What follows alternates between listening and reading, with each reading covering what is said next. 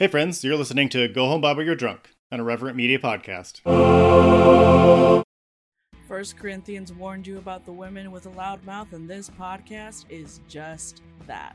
Here at the Speaking in Church podcast, we talk all about the regular people and the things that regularly happen to them in the evangelical church. It's a podcast about change, it's a podcast about seeking moral high ground, and it's a podcast for people who are just trying to deconstruct on the safe side. You can listen wherever you get your podcast, and if you want to be a guest, yes, you, regular person, you can be a guest on the Speaking in Church podcast. If you want to come on, just let us know.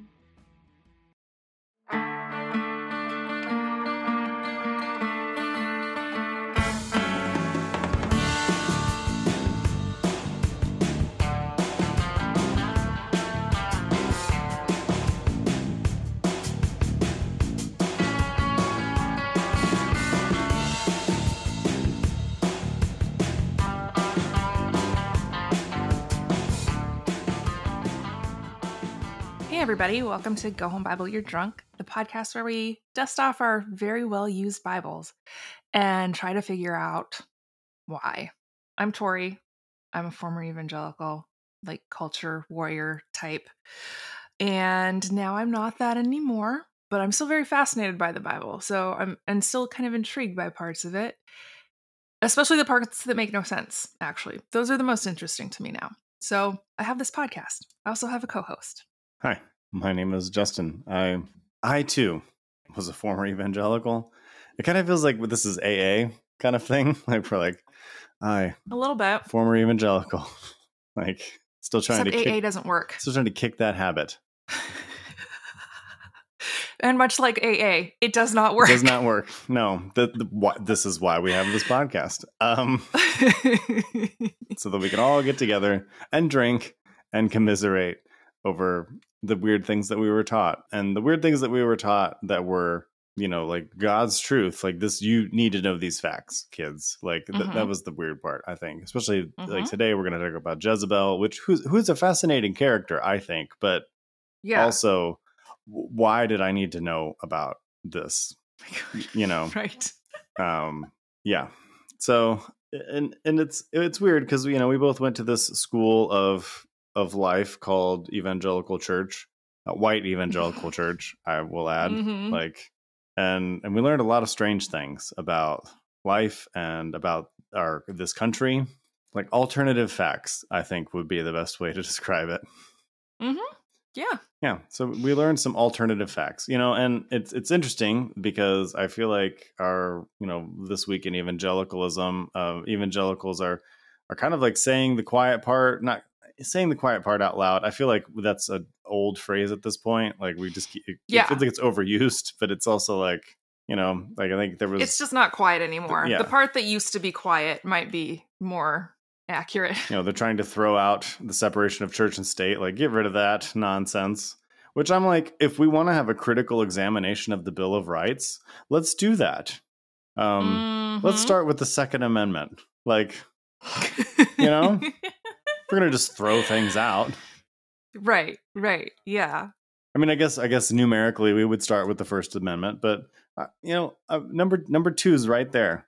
But not that I want to throw out the Bill of Rights, but it's just interesting. I feel like an evangelical reading of the Constitution is very much like an evangelical reading of the Bible. They know the hits, like Jeremiah 29:11, the Second Amendment, but it's just kind of helicoptered in, pulled out of context, and then no clue as to what the rest of the book is saying, I think.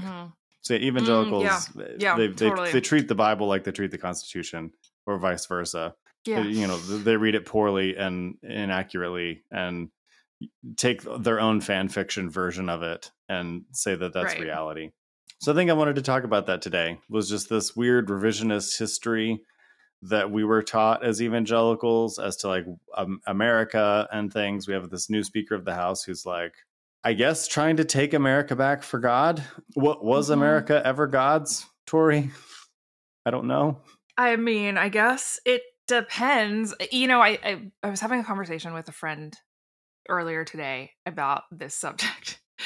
And I was talking about how we were taught, and I think this is true regardless of whether you went to like public school or like a private Christian evangelical brainwashing academy, that like we were all taught American history in these little like vacuum sealed tubes of like, here's an event, here's a thing that happened. It was not connected to any other event, and it had no other impacts beyond what we're going to describe to you here. Here's the next vacuum sealed package of a thing that happened. And what's really interesting about that is it's very easy to then like create your own narrative in like the rest of the story, right? It's like we get to fill in the other pieces. And I would say American schools, as like on the whole, they used this particular method of teaching history because even though I'm constantly being yelled at by people on the internet who say, I have nothing to be ashamed of. I didn't own slaves. It's like, why are you screaming at me about not feeling shame? Like, you're feeling something. Yeah. I don't know what you want to call it, but you're having a very extreme emotional reaction to something you say you didn't do. And so it's like, not to say that anyone now owns slaves. I mean, I'm sure there are a small handful of enslaved people in the country. That's not what I'm saying. I'm like talking about the people who then benefited materially from that theft. And same with land theft in the US. It's there, you know, it's like, well, this is ours because God gave it to us. And when you put it that way, it's like, well, nobody can take it. Yeah. Right? If we have this because God, then you taking back what we stole is a crime against God. And so, yeah, I mean, like we were both fed a lot of this bullshit, like from the jump. And yeah, I was like, America is a Christian nation. And like, you know, they have their own textbooks and schools and colleges and graduate schools. And, you know, they're very sort of committed to this narrative. And unfortunately, I don't think that the US school system on the whole is giving people the tools to like combat this because they're teaching it the same way. Yeah. Just without the religious angle. Yeah. I work in educational publishing. I'm not going to disclose too much about that other than to say states have a lot of say in what goes into a textbook. And it's this interesting political dance between academic integrity and what state requirements are and state standards and things like that. It is a delicate balance that has to be walked. And what comes out the other end. And also it's not even like just because it's in a textbook doesn't mean that that's what's highlighted in a classroom. That doesn't mean that's what's picked up. That's not what's in the home. Like there's so many things that go into when you grow up, the image that you get of what this country even is. And there's a lot of mythologizing. Like I'm thinking about, there was this Southern farmer that was just screaming about like how, like, you know, I didn't fight for racism. My family didn't fight for racism. They fought to defend their farms, you know? And it was like, well, that like you stole the one that you stole. Two, aspirationally, your family probably wanted to own slaves. They probably were shitty farmers if they didn't own slaves. You know what I mean? Like they're probably poor. Like you weren't unsuccessful. As a Southern farmer, unsuccessful dirt farmers. Your family was they were propagandized unsuccessful dirt farmers. Like that's what they were, you know, like because I mean, and I've actually seen like, you know, people that have done the research to be like it was aspirational, like it was something that if you didn't own one, you wanted to, like it was, you know, like so that's like the whole culture of the South at the time was built around this institution. And honestly, like you had this great reel on Instagram about like facts don't care about your feelings. Like, I mean, these are just facts. Like I'm not trying to push an agenda by saying this. I'm not trying to like even disparage Southern people necessarily. It's just like, this is the way that it was. And we can wrestle with that history. And also like the founding fathers, like, they were like an inch away from saying like no gods, no kings, only men. Like, you know, like they were an inch away from, some of them were basically practically saying that. Like, Yeah. This is not a Christian nation. This is not founded on anything other than like blind providence, and like, and we're such a young nation. We have the writings, like we have them, but they're like, well, the Mayflower Compact, and those people were fleeing religious persecution, like fleeing religious persecution to persecute, like Yes, they were too fucking weird for Europe. And so they went over here. And honestly, that explains the religious history of the United States, that like most of the religious people here early on were way too weird for Europe. They were extremists. They were separatists, I guess I should say. I don't know if they used the word extremism back then. But yeah, no, they very much were. And I think that story of like, I don't know, the Pilgrims or like the Mayflower or whatever gets very conflated with like the rest of American history, even though that was like, how many hundreds of years was that before the United States 100. became a country? And yeah, I think it was a lot longer than that. Yeah, 1620. So over 100 years. Yeah, so almost close to 200 years before the Declaration of Independence. So yeah, like America was not a twinkle in anybody's eye at this point. But that kind of, I think that one story, for whatever reason, I mean, I guess for religious propaganda reasons, gets conflated with like, this is proof we've always been a Christian nation. And it's like, the people that we called pilgrims were like, we can't be in this tolerant society. It's corrupting our children. We have to flee.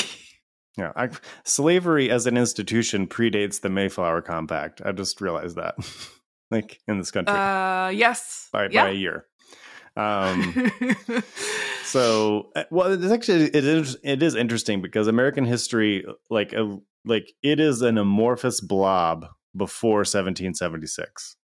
Like the way it's taught, at least. There was Native Americans, which are not really touched on, indigenous people very much. There was colonists, and then there was 1776. And there's really like the fact that there's almost 200 years of colonial history before that point just is not mentioned. I mean, this is multiple generations of people, like with different stories and interests, and like it's different policies that then became like state policies once they became states and stopped being, whatever. It's like, oh, this the Virginia colony or who Jamestown or whatever the situation was. And I suspect, I don't know this for a fact, but if I had to guess, it makes sense to me that those like 160 years or whatever it was between, the Mayflower and the Declaration of Independence. It makes sense that like people then would kind of want to ignore that. It's like, we have to create a new mythology for ourselves. Collectively, we have to decide to tell ourselves a story about who we are, right? And so I think it was probably politically expedient at the time to not talk about that, like, not talk about whoever showed up here first, which like, I feel like, again, I know, like, I'm very good with dates, but like that, the way that was taught to me was so fucking messy. Yeah. That I'm just like, sometime in the 1500s, some people got here, and no, but I mean, by the 1600s, like there were a lot of settlements, a lot of, European enclaves full of colonizers who were taking, land and sometimes trading in good faith and sometimes not. But I think that, the story had to be that, it's like, okay, we're this brand new nation and we just defeated the, strongest military force to have ever existed on planet Earth up to this point, or whatever, definitely who, like the big bosses, like we beat the big boss level on the first try, And so I think that, there's probably some arrogance that was built into that piece of it as well, because I mean, that is a big deal, even though like people like you and I understand that it was mostly luck. It was more than 50% luck that they won. Yeah, it was luck. And the British being a little bit lazy, like it kind of not having low expectations and then being like really kind of outmaneuvered. But again, that was still luck. That was still choices that like random British army people made. No, it was God's guiding hand, Tori. But this is, again, like, this is the narrative, right? It's like, well, they couldn't have done it without God. Like, the British Army was like the largest army in the world at that point, or like whatever, British Navy. What were they good at back then? I don't even understand. Navy, it was a big thing. They defeated the Spanish Armada like, I don't know, 50 or 100 years previously, and so that was a big deal. Like, and so it was, and I get it, but it's also like, it's wild to me that, again, we have records of like Britain like talking about being stretched too thin and like, all right, let's just let it go, like mobilizing an army and then fighting on another continent, just not in their interest at the time.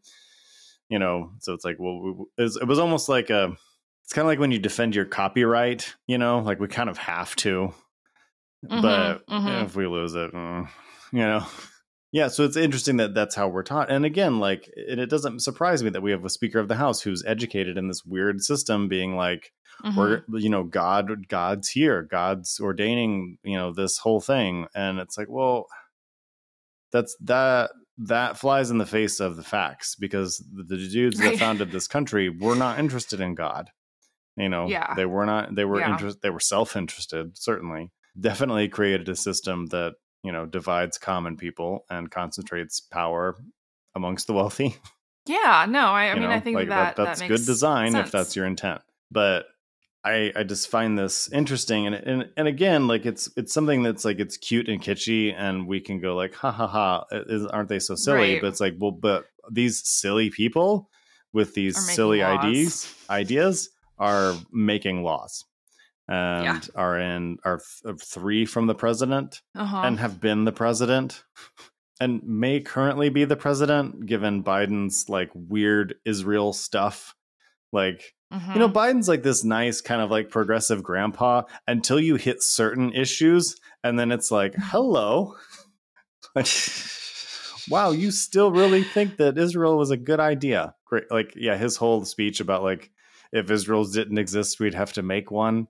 Like, that you did within your lifetime, you made one, and it's not going great for a lot of people. No, it's not. It seems like not for the people, not for the Jewish people in Israel, not for the Palestinians. No one's happy. It's like they're getting. Israeli people are getting beat up too. It's not like there's no consequences for living on that particular patch of dirt, and also having systemic apartheid as part of your country. Yeah.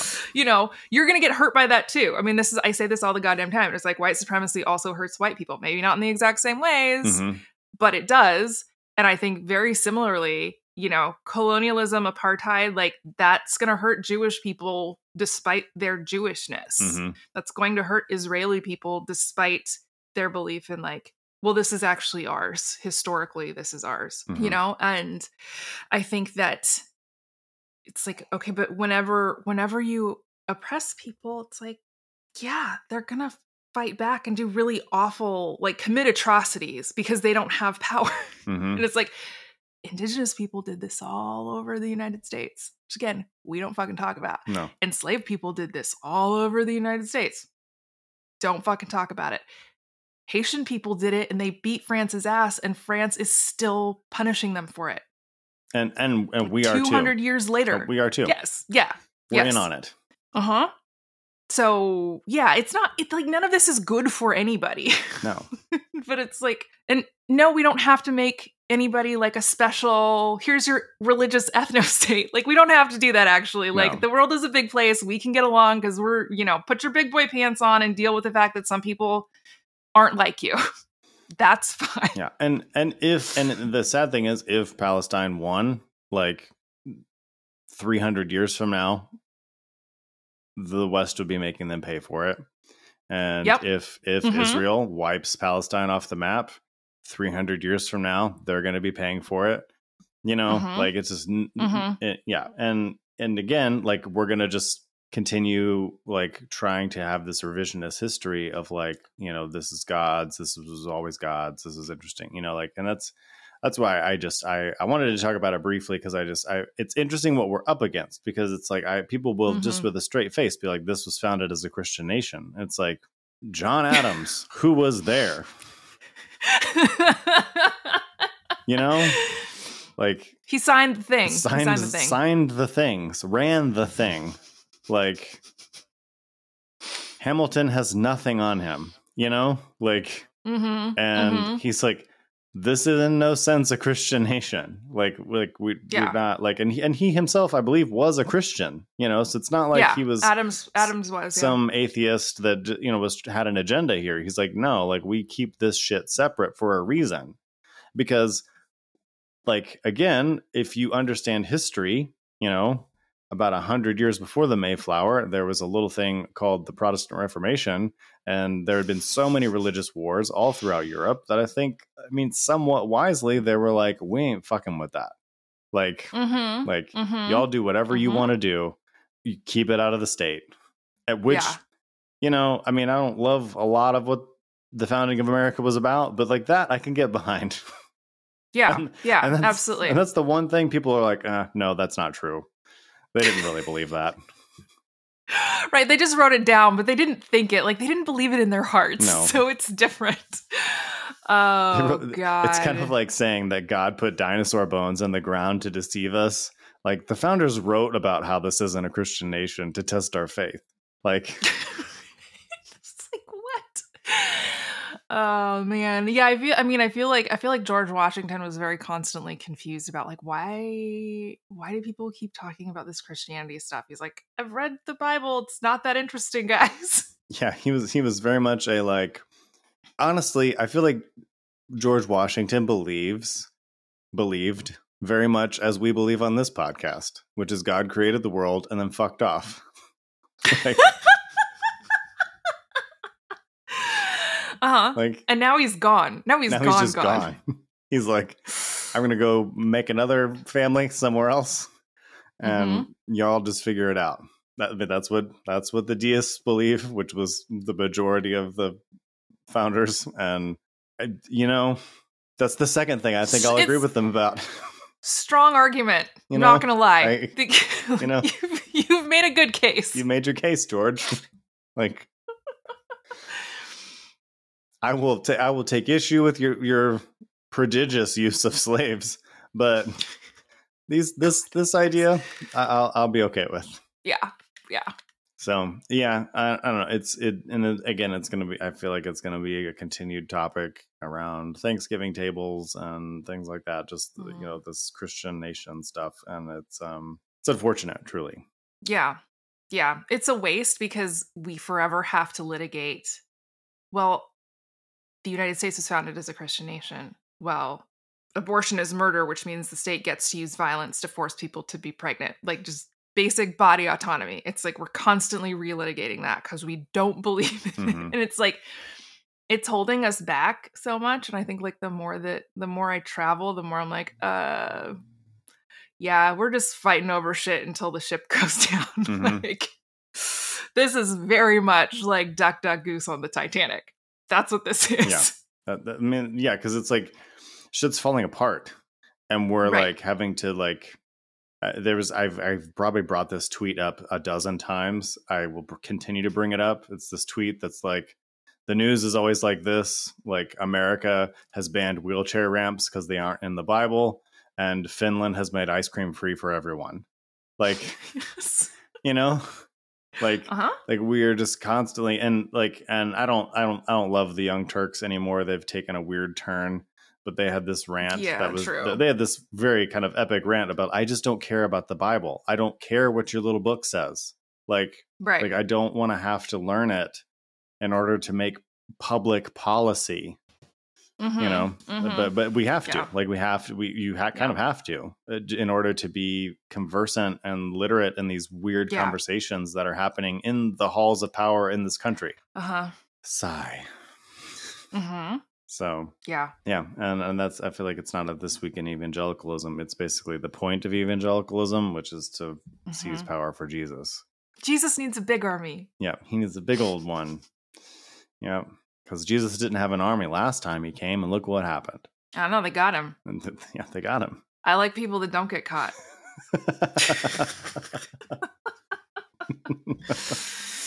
That was so fucked up. Jesus Christ. Fucked up.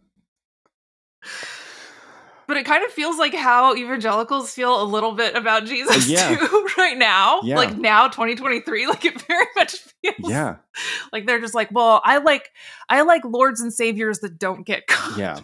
You know, like actually when Peter cut that guy's ear off, like he had the right idea. Like, like, yeah, and that's wild, like to hear stories of pastors that like just like preach the Sermon on the Mount and then have people be like, hey, that's kind of woke. Like, where'd you get this woke nonsense? Yeah, like, you know, has wokeism infected our church?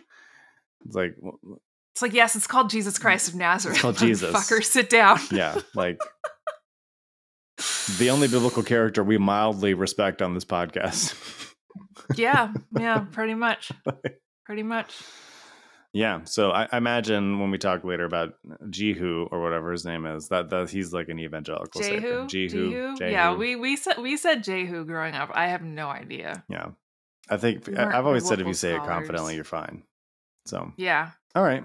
Well, I don't think we've solved anything, but I think we've maybe started a conversation, and hopefully we can continue that conversation. And I don't know. Hopefully we can. I keep wanting to end on a positive note, like maybe we'll turn the ship around, but I'm like, maybe we'll find a new ship. Hey, there you go. This isn't the only ship, guys. Good news. Mm-hmm. We don't have enough lifeboats, but this isn't the only ship. This isn't the only ship. Sorry, I'm making this worse. I'm just going to stop talking. I'm making this way darker than it needs to be. So, I mean... encourage your conservative uncle to actually read the Constitution, maybe. And the Bible. Actually read it. Because actually reading it is what made me liberal on both counts, actually. Mm-hmm. Well, more than liberal, but we'll just use that term for now. Well, yeah, but moved you in that direction. Yeah, moved me away from evangelicalism. Actually reading the Bible and actually reading the Constitution. So encourage people to do that. And perhaps we will have a better society for everyone. Speaking of our better society for everyone, we're going to take a capitalism break, and we'll be back with a little drinking game and to talk about Jezebel, who was not godless at all. 1 Corinthians warned you about the women with a loud mouth, and this podcast is just that. Here at the Speaking in Church podcast, we talk all about the regular people and the things that regularly happen to them in the evangelical church. It's a podcast about change, it's a podcast about seeking moral high ground, and it's a podcast for people who are just trying to deconstruct on the safe side. You can listen wherever you get your podcast, and if you want to be a guest, yes, you, regular person, you can be a guest on the Speaking in Church podcast. If you want to come on, just let us know. Thanks, everybody, for taking a little capitalism break with us. I hope your ad for back pain medicine. I did get a military recruitment ad at one point when I was listening, and I don't know how I feel about that. I don't know if I want to. Which branch of the military was it? I think it was just the Army. I mostly tuned it out. I was like, really? You think our audience is the demographic?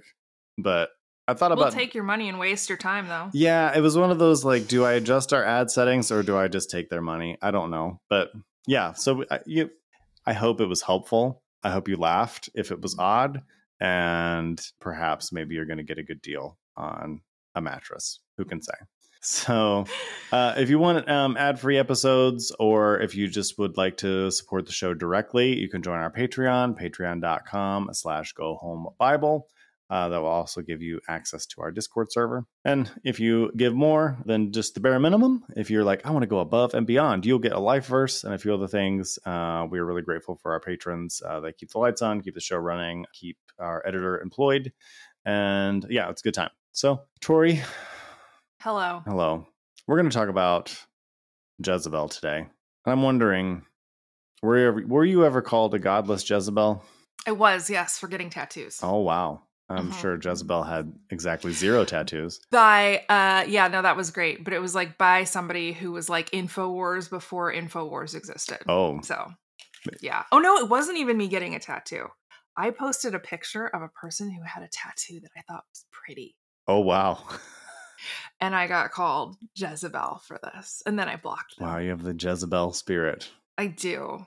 For posting just like a really beautiful tattoo with pretty colors. Yeah, fascinating. I feel like I need to ask more questions. Like, did they think it was you? No, they didn't think it was me. I did write, this was on Facebook. I did write like whatever little caption I wrote. I was just like, I think this is stunning. It was it was really well done tattoo. Mm-hmm. And it was like this, I don't even know how to describe it, but it was very clearly like this sort of large body of water, trees, mountains, rain clouds. Mm-hmm. And it was just like this. Yeah, it was perfect. And so obviously, like, I'm like, this is all my shit. This is all 100% Yeah. shit. And then I've talked about this person on here before, maybe in the last couple of episodes, but yeah, my friend of my parents decided to hop on and start just like calling me names. He also asked me why I identified as black and not white since I'm half. Okay. I was like, again, maybe he couldn't tell that it wasn't me because I was like, because people have eyes. Mm-hmm. If I walked around saying I'm white, people would be like, you're dumb. Yeah. there is no, just like, are you serious right now? Anyway, so he started going. Like, there's not like, I wasn't like confused when I met you, or saw you. Like, it's not like, Are you white? Yeah. Well, wow. Jeez. If you're from Africa, why are you white? Yeah. And so then one of his friends, who was one of our pastors, like previously, like before the church we went to before, he also jumped in. And I was like, I'm just blocking both of you motherfuckers. Like, I don't care what you think. Yeah. I know that you think that you have a right to people caring. And I just don't give any fucks about 2 old white guys rambling about how I'm a Jezebel and 9/11 was an inside job.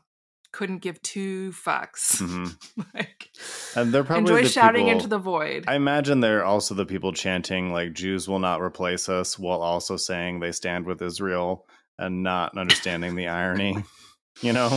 Oh God. Yeah, that makes a lot of sense. It does. It really does. I imagine the Venn diagram there overlaps cosplaying a lot. Passover and Jews will not replace us and I stand with Israel, therefore they are free to behave in any way that they want, break international laws, doesn't matter because God, that's the rules. Mm-hmm. Yeah, you can do atrocities when you're the good guy. Yeah, because when you do it, it's not bad. Yeah, and there's quotes from Dune about this. There's like I've seen it in the air. It's just there's a lot of like when you think that God's on your side, like there's nothing you won't do. Yeah, like because everything is excusable, everything is forgivable.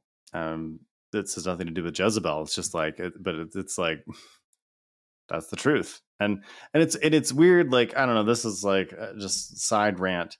It's weird that the assumption with a lot of these folks is like they just have access to everyone.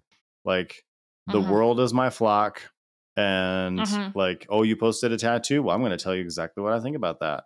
Like, oh, you posted something? Well, I have access to you. And I mean, you could make the argument like, well, you posted it publicly, but it's like that doesn't. Sorry, posting publicly does not mean free access to all opinions, like or desire for everyone to comment. Yeah, weird. Evangelicals are weird. So, well, I'm sorry that you received that odd. Oh, I love it. I mean, it's honestly, fine. Jezebel, I feel like is a flex at this point. It's fine. 100%. And it didn't bother me back then. And I was like still in church and I was like, whatever. Yeah.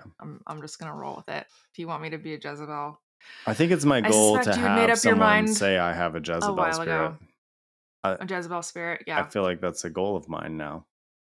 Mm-hmm. And the thing is, I kind of feel bad that Jezebel didn't, when she died, she probably wasn't like, oh, someday I'm going to be a major fucking flex. Mm-hmm. Which I'm not going to lie. Sometimes I think about that and I'm just like, I don't think that my life is particularly remarkable, or that it will be particularly remarkable. And I'm so very happy with that fact. And also, I'm just like, there's a non-zero chance that like 400 years from now, there are streets with my name on it, because we're weird animals. Mm-hmm. Like, we are weird. And like the number of Harriet Tubman middle schools and like Sojourner Truth elementary schools and Mm-hmm. Ida B. Wells high schools that exist in this country is bonkers. So Yeah. I'm just saying, you never know. Somebody might dig you up someday and be like, oh, these people know what they were talking about. Yeah. They were before their time. Yeah. I feel like they should be celebrated. Right. Anyway, whatever. People are weird. That's all I'm saying. They're weird. So yeah, before we get into it too much, do we have a drinking game or something to entertain the folks with? Yeah, I was thinking of drinking my little non-alcoholic mojito that I'm very much enjoying. Every time you think this could have been avoided if people just minded their own business. This situation could have been avoided. Like, none of this had to happen. You could have just minded your goddamn business. Mm-hmm. Got it. That's perfect. I love that. So we're gonna talk about Jezebel, her life, who she was. There's not really honestly, like her survival going like through a good chunk of First Kings and even into actually, does she go into Second? Yeah, she goes into Second Kings. Like, for the Bible, she survives a long time. Mm-hmm. Like she's got staying power, if you will. And so it's interesting because most of her life is in the Book of Kings, and the Book of Kings was written in some ways as like this is written, well, most people believe it was written after the time of the exile or during the time of the exile. Right. And I feel like I keep saying things that need explained. So the exile was when, particularly the kingdom of Judah was exiled in Babylon. They were basically taken captive. And, so there was these writings that came about that was almost like, this is why this happened. So it's like a theological history. Like, It's written from a very particular point of view to basically say, like, this is why God is allowing this to happen. Punishing us, yeah. So, like, if we wrote an American history of like why America, is the way it is, or I don't know, like, let's say 200 years from now, America crumbles and dies. That's optimistic, probably, but and there were Christians that were like, it crumbled and died because we turned from God. They would write a history that would be very theologically skewed towards, oh, we allowed gay marriage, and all the sinning, and the social safety net. That's what did us in, or something, whatever weird evangelical thing. So it's like, it's written with a very particular point, I guess is what I'm trying to say. And it has a very dim view of the Northern Kingdom. So I feel like I'm in like teacher mode right now, but just like, to catch people up to what's happening. This is important context. Yeah. I think it's important context. So there was a unified kingdom under David, and then his son Solomon, and then Solomon just built a bunch of shit and infrastructure and things. And then there was a succession problem with Solomon's sons. All 8,000 of them. Yeah. When you have that many concubines and that many kids, there's a succession problem. So essentially the kingdom split into two kingdoms. There's a northern kingdom and a southern kingdom. The southern kingdom got into a fight.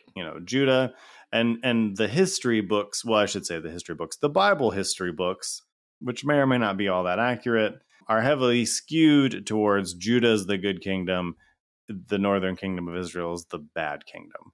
Yeah, well, like Judah's the faithful kingdom. Yeah, faithful, yeah. And yeah, the northern kingdom of Israel is like, worshiping idols and like doing all these, building Asherah poles and, doing all of the pagan-y fun things. And so, yeah, Judah's had this very much like, God's going to get your ass. I suppose if we were to look at it a different way, the kingdom of Israel was like building alliances with their neighbors and like actually doing the work of governance. And the southern kingdom was like religious fundamentalist isolationists. That's possibly another way to look at it. Even that kind of breaks down. But like, so over time, there is, and there's several different succession crises, even within these kingdoms. You know, there's people that just decide that they want to be king, and then they have a big enough army, they become king. So Omri was a king, and then I think it was his son or maybe his grandson, I can't remember, is Ahab. Which Ahab, if you've sat in Sunday school for a hot minute, Ahab was the bad king. But Ahab and the captain, and so yeah, and a captain, yes. But Ahab and Ahab's dad like had done a good job of building alliances, and so he marries this woman who was the daughter of the king of Tyre, which was a Phoenician kingdom, named Jezebel. Very expedient move politically, yes, I would say. Yeah. It was a smart move. Very smart move. And probably brought him a lot of riches and enriched his kingdom, and probably was good for his citizens as well. Oh, yeah. Having connections to the Phoenicians. Hell yeah. Yeah. So you wanted that shit. That would have been good for the people. So again, like, it's one of those things that like maybe Ahab was a shitty king, but also like we're viewing him through this odd lens of he's not a fundamentalist Yahwist, therefore he sucks. He sucks. Right. Or exclusionary Yahwist. Maybe fundamentalist is probably a harsh way of saying he didn't worship just Yahweh, therefore he's bad. Yeah. Jezebel worshipped, Baal, and honestly, that word really just translates to mean Lord or Overlord. I mean, the actual name of the deity could have been another, it's like, it's kind of like it's like how we say God. Yeah, it is kind of like how we say God or Lord. It's like capital G God, but it's also just like a noun that you can use to describe, to identify a thing. Yeah. So interesting. She worshipped a god that wasn't God. That wasn't the real God. That wasn't the real one, the fake one. And so and as you do when you marry a foreign queen, you like set up, things for her to be comfortable, like we want to, so he sets up temples for Baal. He sets up various ways of worship. There's cults that form around her. And truthfully, in this, I mean, I learned this in seminary, like, these kingdoms weren't like only Yahweh, but like there was a lot of mixed worship, throughout. Yes. So, and there was also a lot of like, well, Yahweh is our God, but like next door over yonder, like Baal, that's their God, and they're both gods, but like my God might kick your ass if you get out of hand. Yeah. Or that's what they hoped. Well, which is why the Ten Commandments say, like, you shall not have any other gods before me. With the understanding that there are other gods. Because that's how they viewed it, which I think is fine. I don't think there's anything inherently wrong with that. Yeah. But anyway. So it kind of creates this religious crisis in the kingdom, where you have people, I mean, these people aren't depicted in the Bible, but there are probably a lot of people that are like, live and let live. Like, I worship Yahweh, I worship Baal, like it's fine, And there were people that were like more into worshiping these Phoenician gods that were probably felt very represented, if you will, and probably empowered, and probably started building more things. And then there were these people that were kind of more hard. They got all uppity and they got all uppity. Yeah, knock them back down. And then there were these more traditional, Yahwist or Yahweh worshipers that were like, hey, whoa, this can't, this is too far, which. Right. I mean, these are people. Like, I mean, we do this with political parties, where it's like one party gets in power and all of a sudden they start doing things, and we're like, whoa, wait a second. And some, it's like this is kind of what's happening here. And there are some people that are like, I don't really give a fuck. Like, did it rain yesterday? Right. Great. So this is what's going on right now. So we have this Jezebel person, and some of her stories we have covered on this podcast before, so I'm not going to get in super detail about some of it. So she kind of comes on the scene, and I find it interesting, like the depiction of her just as a person. She's this foreign queen, all uppity, and she's corrupting Ahab. It's very like narrow view, like of anything new. Yeah. And can I just like Go interject ahead. that, like, again, from the context, I know you've already explained this, but I feel like from the context of this being, a story, at least the story in Kings of being exilic or post-exilic, Mm-hmm. I think it makes a lot of sense, like you said, that they're looking back and trying to be critical of like, where did we go wrong? Mm-hmm. Like, where did we get off the right path? And so to me, it makes a lot of sense, especially, given how people behave now. It's like, well, we want our kids to know that this ain't it. It's like Yahweh or the highway. That is what we're doing here. And so I think that the framing makes a lot of sense once you have the actual context and not just like the Bible-y context, that you would frame it that way. Because, it's like, oh, I just got back from exile. I don't want to do that shit again. I don't want my kids to have to do that. Like, red flags all the way around. Like, let's not do this again. Yeah. So yeah, that piece, that makes sense. Yeah. Yeah. And so, like as this Baal worship is, increasing, there's, and the Bible describes that, these Yahweh worshipers are being persecuted. You can read that at face value with what the Bible is saying, or you could read it more like, the Mayflower folks, which are like, maybe they were quote unquote persecuted because they were creating a lot of problems. You could read it how you want. The Bible indicates that they were persecuted. Where like Obadiah, has to like hide them in a cave, and we've talked about this before on our podcast about the Mount Carmel showdown with Elijah kind of becomes the thing, and like kind of pits against Jezebel's prophets versus Elijah. And it kind of just becomes this thing. And you kind of see this throughout the narrative of Elijah. It's like this Jezebel, she kind of becomes this stand-in for everything wrong with this country. And if we just got rid of her and these Baal worshipers, we could take Israel back for God, ancient Israel, and it just like... Make Israel great again. Make Israel great again, yeah. But like, I feel like I just continue to need to point out, like, people are people. And I feel like a lot of these weird impulses that we have today, like there's nothing new. It's just, yeah. And actually, that's what I find interesting about the Bible. It's not oh, God did this. It's like, oh, like 5,000 years ago, like these were people, and they had similar problems to what we do and faced similar things. And, and if there are success stories in history, and there are, at least a dozen, maybe, we can learn from that. So, okay. So that's a whole thing. And then, there's that showdown, and then all of her prophets are killed because that's how things went. If you entered into a competition in the ancient Near East, death was what was on the line, Yeah. There wasn't a friendly game of baseball. It was like the loser dies. Like, yeah. And made competitions more interesting, I think. Yeah, probably. So I mean, the Mayans and the Aztecs also. It's like, it's a game of basketball, but if you lose, you might lose all the way. Yeah. It's a game of basketball that they played with their fucking hips. Like, that's what... I don't know. I suspect they were all really good dancers. I imagine so, because they played a game where you would die if you lost, and you couldn't use... I think you couldn't use your hands or your feet. It was all in the hips. So yeah. So and of course Elijah's really sad because he feels like he's the only, I'm the only worshiper of Yahweh left. Yeah.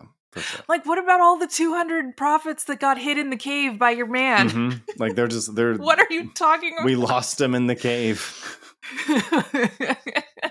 Yeah. It's the Entwives of like ancient Israel. It's like, no, we lost them. We don't know where they are. We don't know where they are. I did have a pet theory that they were in the Shire, but that was just my pet theory. Oh, that's so cute. Isn't that cute? The Entwives are that's so cute. They're just in the Shire.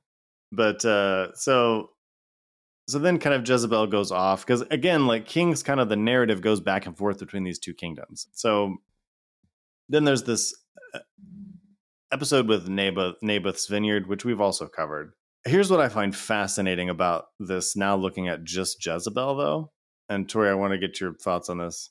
So Jezebel, so just kind of give a little summary. So Naboth is this guy who had this nice vineyard, and Ahab wanted it, and he couldn't get it. So Jezebel's like, hey, here's how you get this vineyard. We're going to get 2 false witnesses to say that he is slandering God being Yahweh, and then they'll kill him. You know, like we'll put him on trial and we'll stone him, and he'll die, and then you can just take the vineyard. And I don't think I've ever put it together. I find it fucking fascinating that she has this showdown with Elijah over how great Baal is, and then she turns around and is like, hey, why don't we get people to say that guy over there worships Baal, and then we'll get him killed and we'll take his vineyard. Like, Yeah.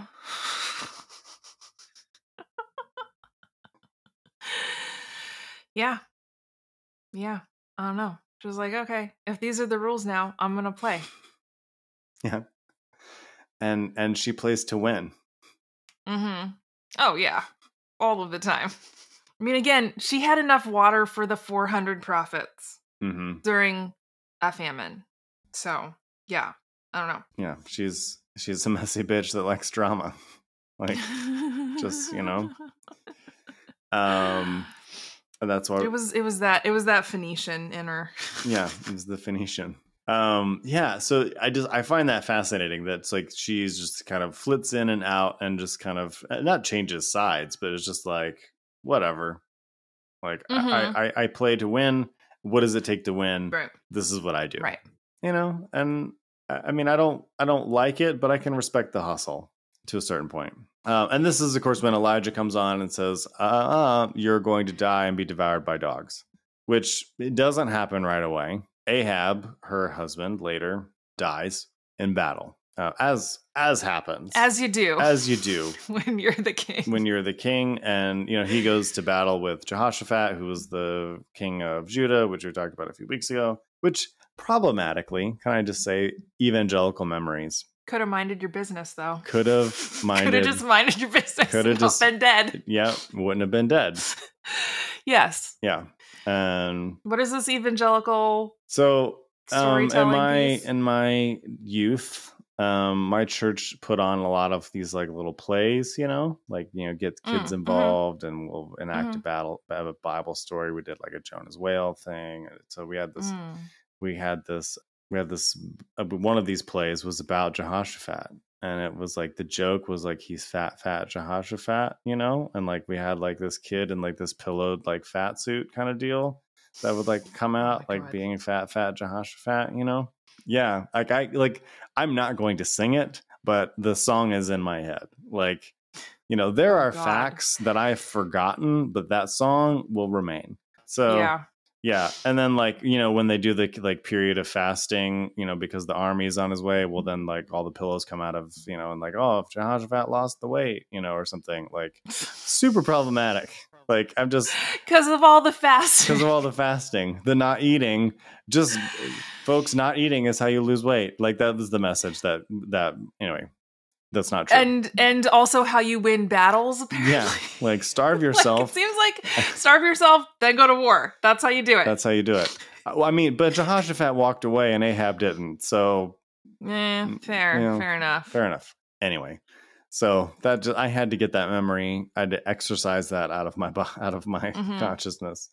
So this happens. She doesn't die right away, though. She still goes on. Ahab's son inherits the throne. He dies later, freak accident. Again, this happens. So he's succeeded by his brother, and Jezebel's just still living, you know. But then Elisha, who was Elijah's, I don't know, replacement. I don't know, lover. Who can say? Who can really say? So he decides that history is not moving fast enough, I suppose. Like we have to get this prophecy fulfilled. Oh, so right. He just goes and anoints Jehu or Jehu, whatever, as king over Israel, which is like kind of a brazen thing to do. Yeah, Like, yeah, bold move, there my is guy. currently a king, but we don't like him because he's tangentially related to Ahab. So, and then the funny thing in the text though is like Jehu like thinks the guy's crazy. Like if you kind of read the text, let me pull it up here. Yeah, so a young man, the servant of the prophet, went to Ramoth Gilead, and when he arrived, there were captains of the army sitting, and he said, "I have a message for you, commander." And Jehu said, "For which one of us?" They're kind of like, we're all kind of commanders sitting down. We're like, this is a general party. And he said, "For you." And then he arose and he anoints him, and then and he anoints him specifically to like, you shall strike down the house of Ahab. So you're going to kill all of Ahab's descendants. You're going to, kill, you're going to kill Jezebel. Like you're going to do all these things. The dogs will eat Jezebel on the plot of ground at Jezreel. Like you're going to kill her really good. So, God. And then he opened the door and fled. This prophet guy. So I feel like they do that. I feel like that's a very like it's big prophet energy. I feel like they do that a lot. Just bounced a lot. Then Jehu came out to the servant of his master and said to one of them, "Is all the to the servant of his master?" And one said to him, so the servant said to him, I'm going to change versions here. I was kind of clicking around, and the version I'm reading right now is just a very wooden translation. So when Jehu joined his master's servants, they asked him, "Is everything all right? Why did this madman visit you?" And he returned, "It's not important." You know what kind of man amazing. He is and what kind of things he says. Like he's basically saying like this is a crazy person. Right. And then like, "No, you're lying. Tell us what he said." And then he told him like, I can almost see it, like he anointed me king of Israel. Like what a weirdo. And then that's when people are like, "Whoa, what the," and then like Jehu, king of Israel. I think he's like, that was a crazy person that just did this. Right. Like what is going on? I mean, he fully embraces it later in the book, folks, but because then he just kind of goes on a rampage. But it's like, it seems like initially he's like, this is a weirdo, as you do. So yeah, with Elisha, yeah, that is always going to be the first conclusion you draw. Yeah, so this dude bounces. Okay. Fast forward, a lot of death, a lot of destruction, and we get to where Jezebel finally is confronted by Jehu. And she decides, I mean, if you're going to go out in style, I guess. Sure. And again, like had this weird little prophet minded his own business, we wouldn't be here. But here we are. If Jehu had minded his own business, we wouldn't be here. Totally. Probably the kingdom would have been rather stable. Actually. Yeah. Without this. But so anyway, he goes on he's assassinating people. He's, whatever. Because some guy he thought was crazy anointed him to be king. It's like, look, I didn't ask for this, but I got to do the revolution. Some crazy guy came in and told me that I'm in charge now. You have to leave.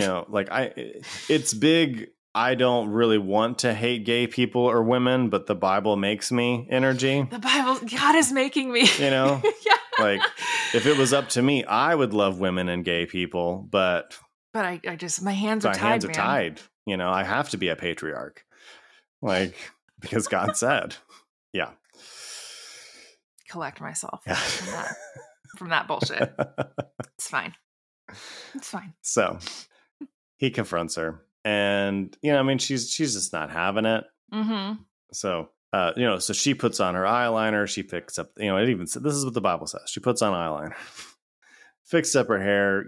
She if you're gonna go out in style, I can admire the flex. Mm-hmm.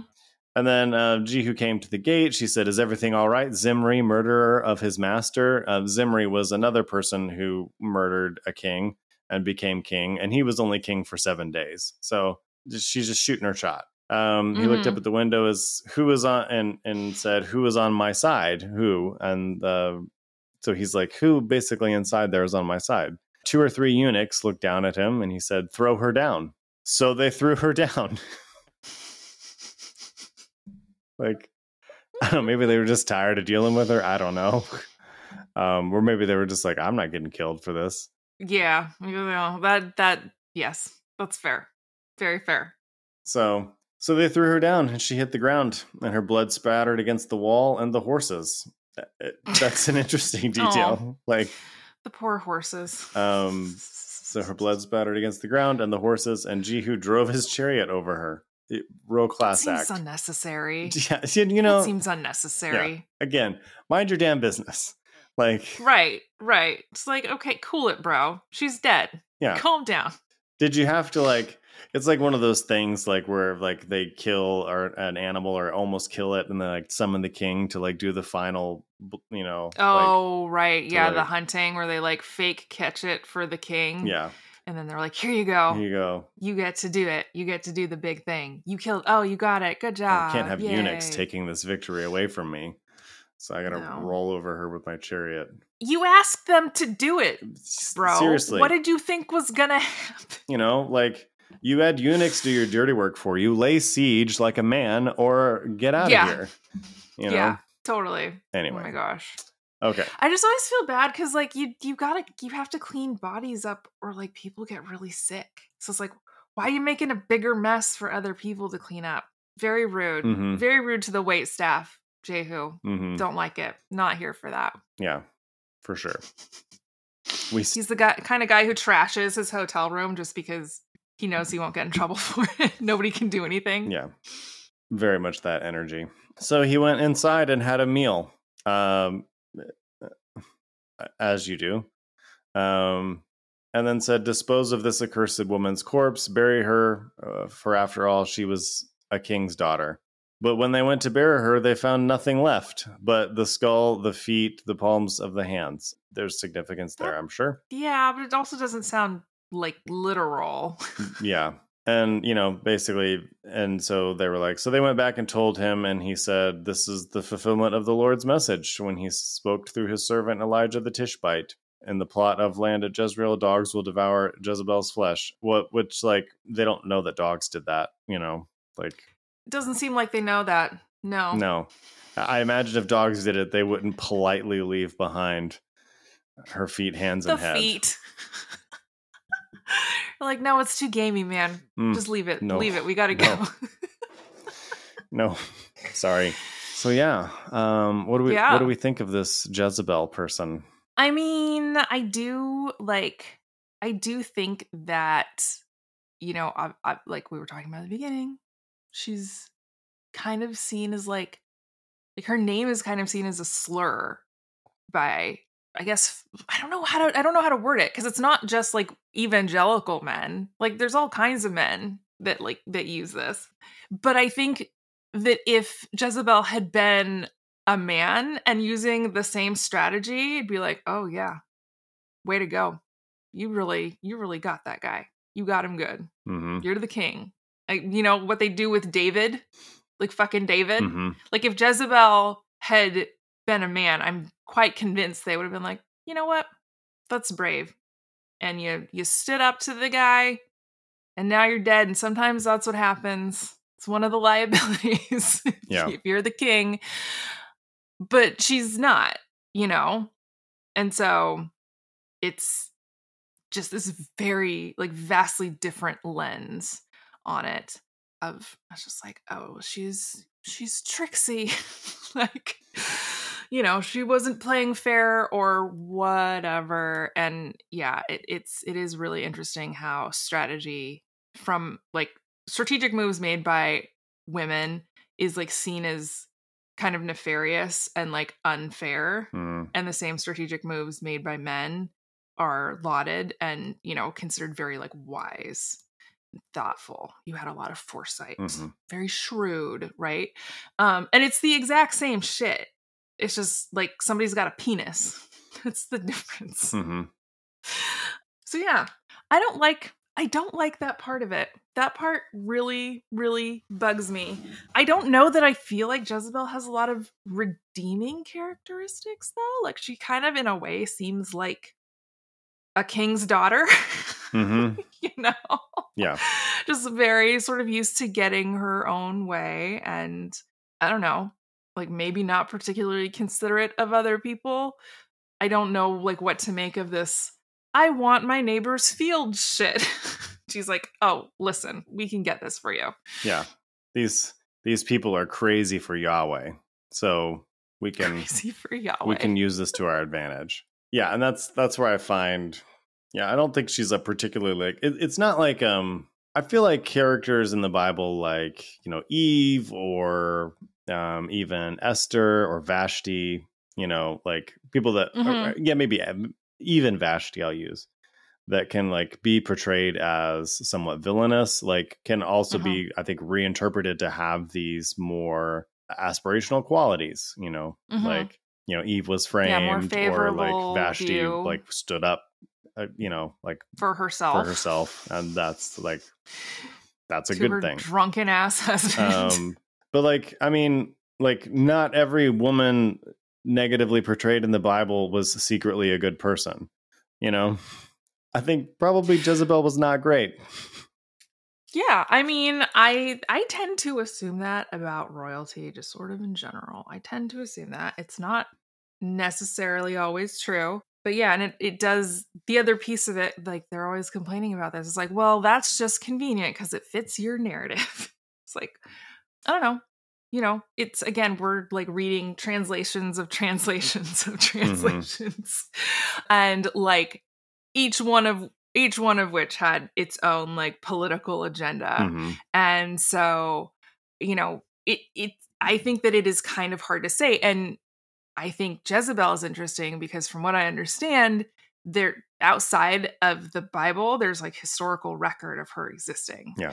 And so, yeah, I wonder again, because of the angle that, or the lens through which this book was written, it would make a lot of sense to portray her very poorly, right? Because she was like, her guys were like opposite God in the showdown with Elijah on the hill and the bull, And so, again, if you were trying to make this like a cautionary tale for your children so that they don't like get chained up and drug across the desert to fuck knows where, you're probably, you have an incentive to make certain individuals or portray certain individuals as like this very extremely like cautionary tale. Like, don't be like this, which then, and again, like in adding the fact that she is a woman on top of that, it's like, seems like there could have very easily been some sort of politically useful agenda in only portraying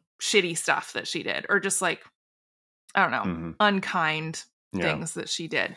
I think, again, I feel like she had to have some amount of, I don't know, she had to have some amount of empathy, at least for like her dudes, right? Like she had her 400 prophets and she's like feeding them, making sure they have water. They're like years into a drought. And she's like, she's not sending them to the dogs. I don't know. Yeah. Is that something? Who knows? I haven't a clue. But she's got that tire inside and money flowing in. I mean, maybe she does. I'm like, I don't need gold coins. I don't need bars of gold. I need clean water. I need water. I feel like that should go on a t-shirt. These are not the same thing. I don't need bars of gold. These are not the same. I need clean water. I'm like, yeah. And it's interesting. I almost think like, I kind of think of her almost like Marie Antoinette, like this foreign queen that comes in and like, wasn't maybe a good person, but also like didn't say, let them eat cake, and probably didn't deserve to lose their head, Right. Yeah. Yeah. And so like, I think it's... Sorry, nobody deserves to be thrown over a wall and eaten by dogs. Not even Jezebel. Yeah. Like, that's shit. Don't do that. Don't be that guy. Like, don't run over people with your chariot. Like, just grow up. It's fine. If you vanquish someone in battle, don't be insulting about it. Like, Right. and it wasn't Right. even battle. Like, again, he had the eunuchs do it for him, which Mm-hmm. it kind of feels like, especially the way the biblical narrative treats eunuchs, like, I don't know. Yeah, just be a cool guy or gal or person, It's not hard. Yeah. Like, it just really isn't hard. You can be a decent revolutionary, I think, possibly. That's very profound. I think so. I think it's possible. And I think that part of, I think it's possible, but I think it really depends on like who's in charge of the revolution. Mm-hmm. Like who gets assigned with like deciding what we're going to do. And God. when you anoint a opportunistic general, it's probably going to be pretty ugly. Yeah. No, because like, okay, so that's another piece of it, right? It's like when you're in that position of like, I'm doing the revolution. It's like you didn't back then. It wasn't like, oh, you absolutely have to kill X, Y, or Z. It's like I can just make you my queen, and then it's very clear that I'm the boss. Like the other guy got killed, I killed the other guy, and I took your mama. Like I took your wife. Yeah. Wife, mom. So whatever. like it was your sister mom. And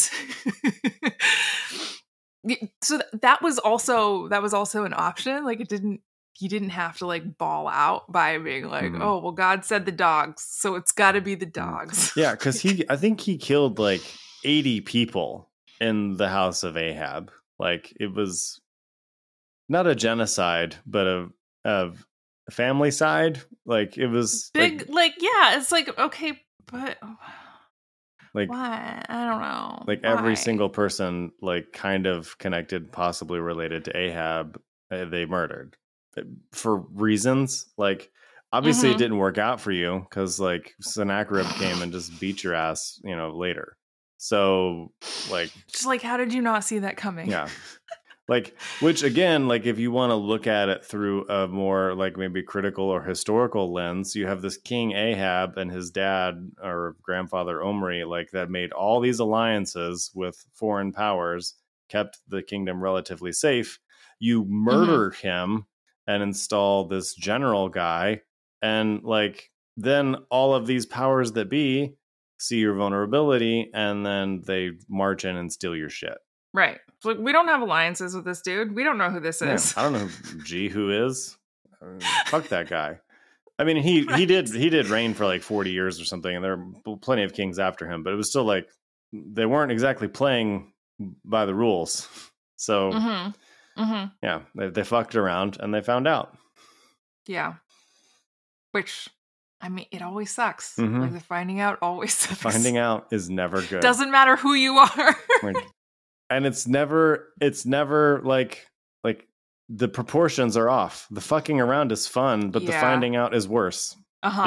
Like yes, often by orders of magnitude. Like, yeah. Oops. If you fucked around at like a 2 or 3, you're gonna find out on a 7 or 8.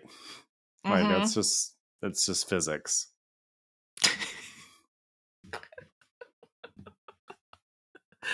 Yep. Amazing. So, we haven't done in a long time. We haven't done a casting. Somebody? We need to do a casting here. For, I'm going to say Ahab, Jezebel, and Jehu. This probably is going to seem a little bit weird, but like, I feel like some of the portrayals of Jezebel, like some of the paintings and whatever, have her with like red hair. So for whatever reason, like my immediate thought went to Bryce Dallas Howard. I feel like she would be a really good Jezebel.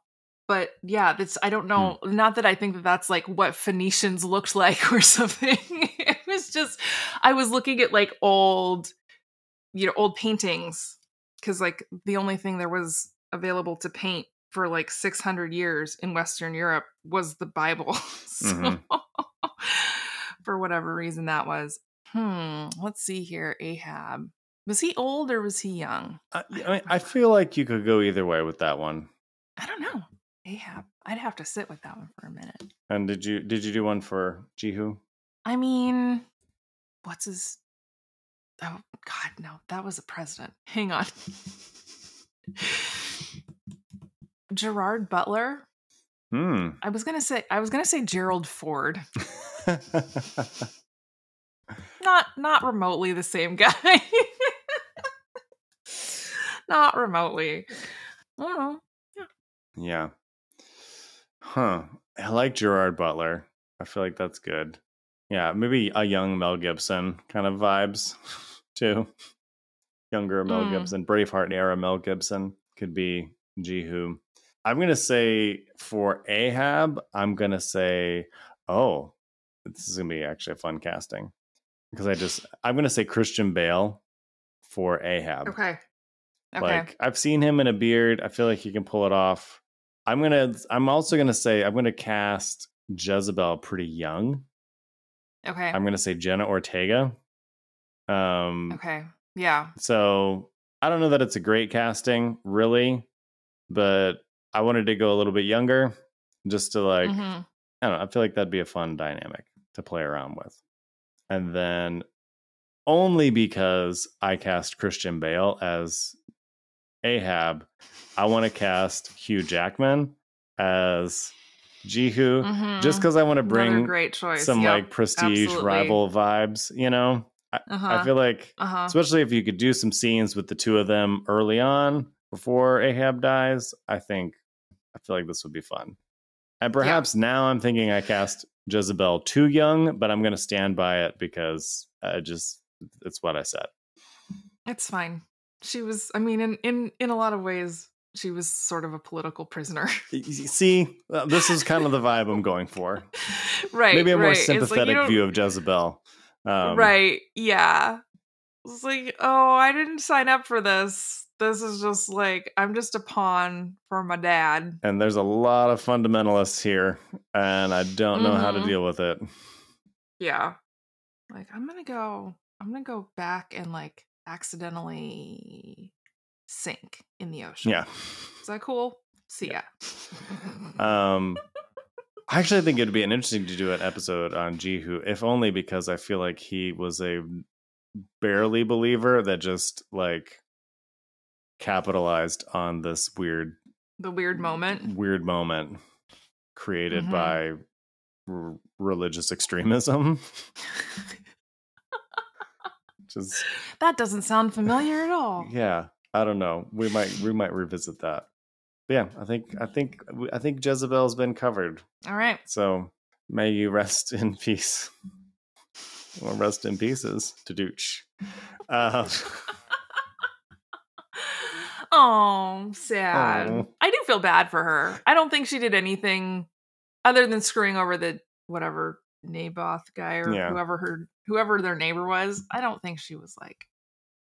And that was just her getting in good with her husband / captor. And also, like, that might have been a thing that was like assigned to her after the fact. Yes. Kind of like the Marie Antoinette let them eat cake thing. Like, it's not something she ever said, but like that's what she was quoted as saying.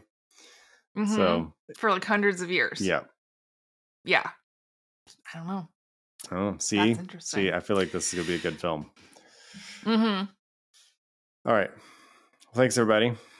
Hope you enjoyed our little jaunt down. I was gonna say memory lane, but I guess it is memory lane. In a way, yeah. Yeah. If you would like to support the show, patreon.com/GoHomeBible. Follow us on the things at Go Home Bible. And we'll see you next week.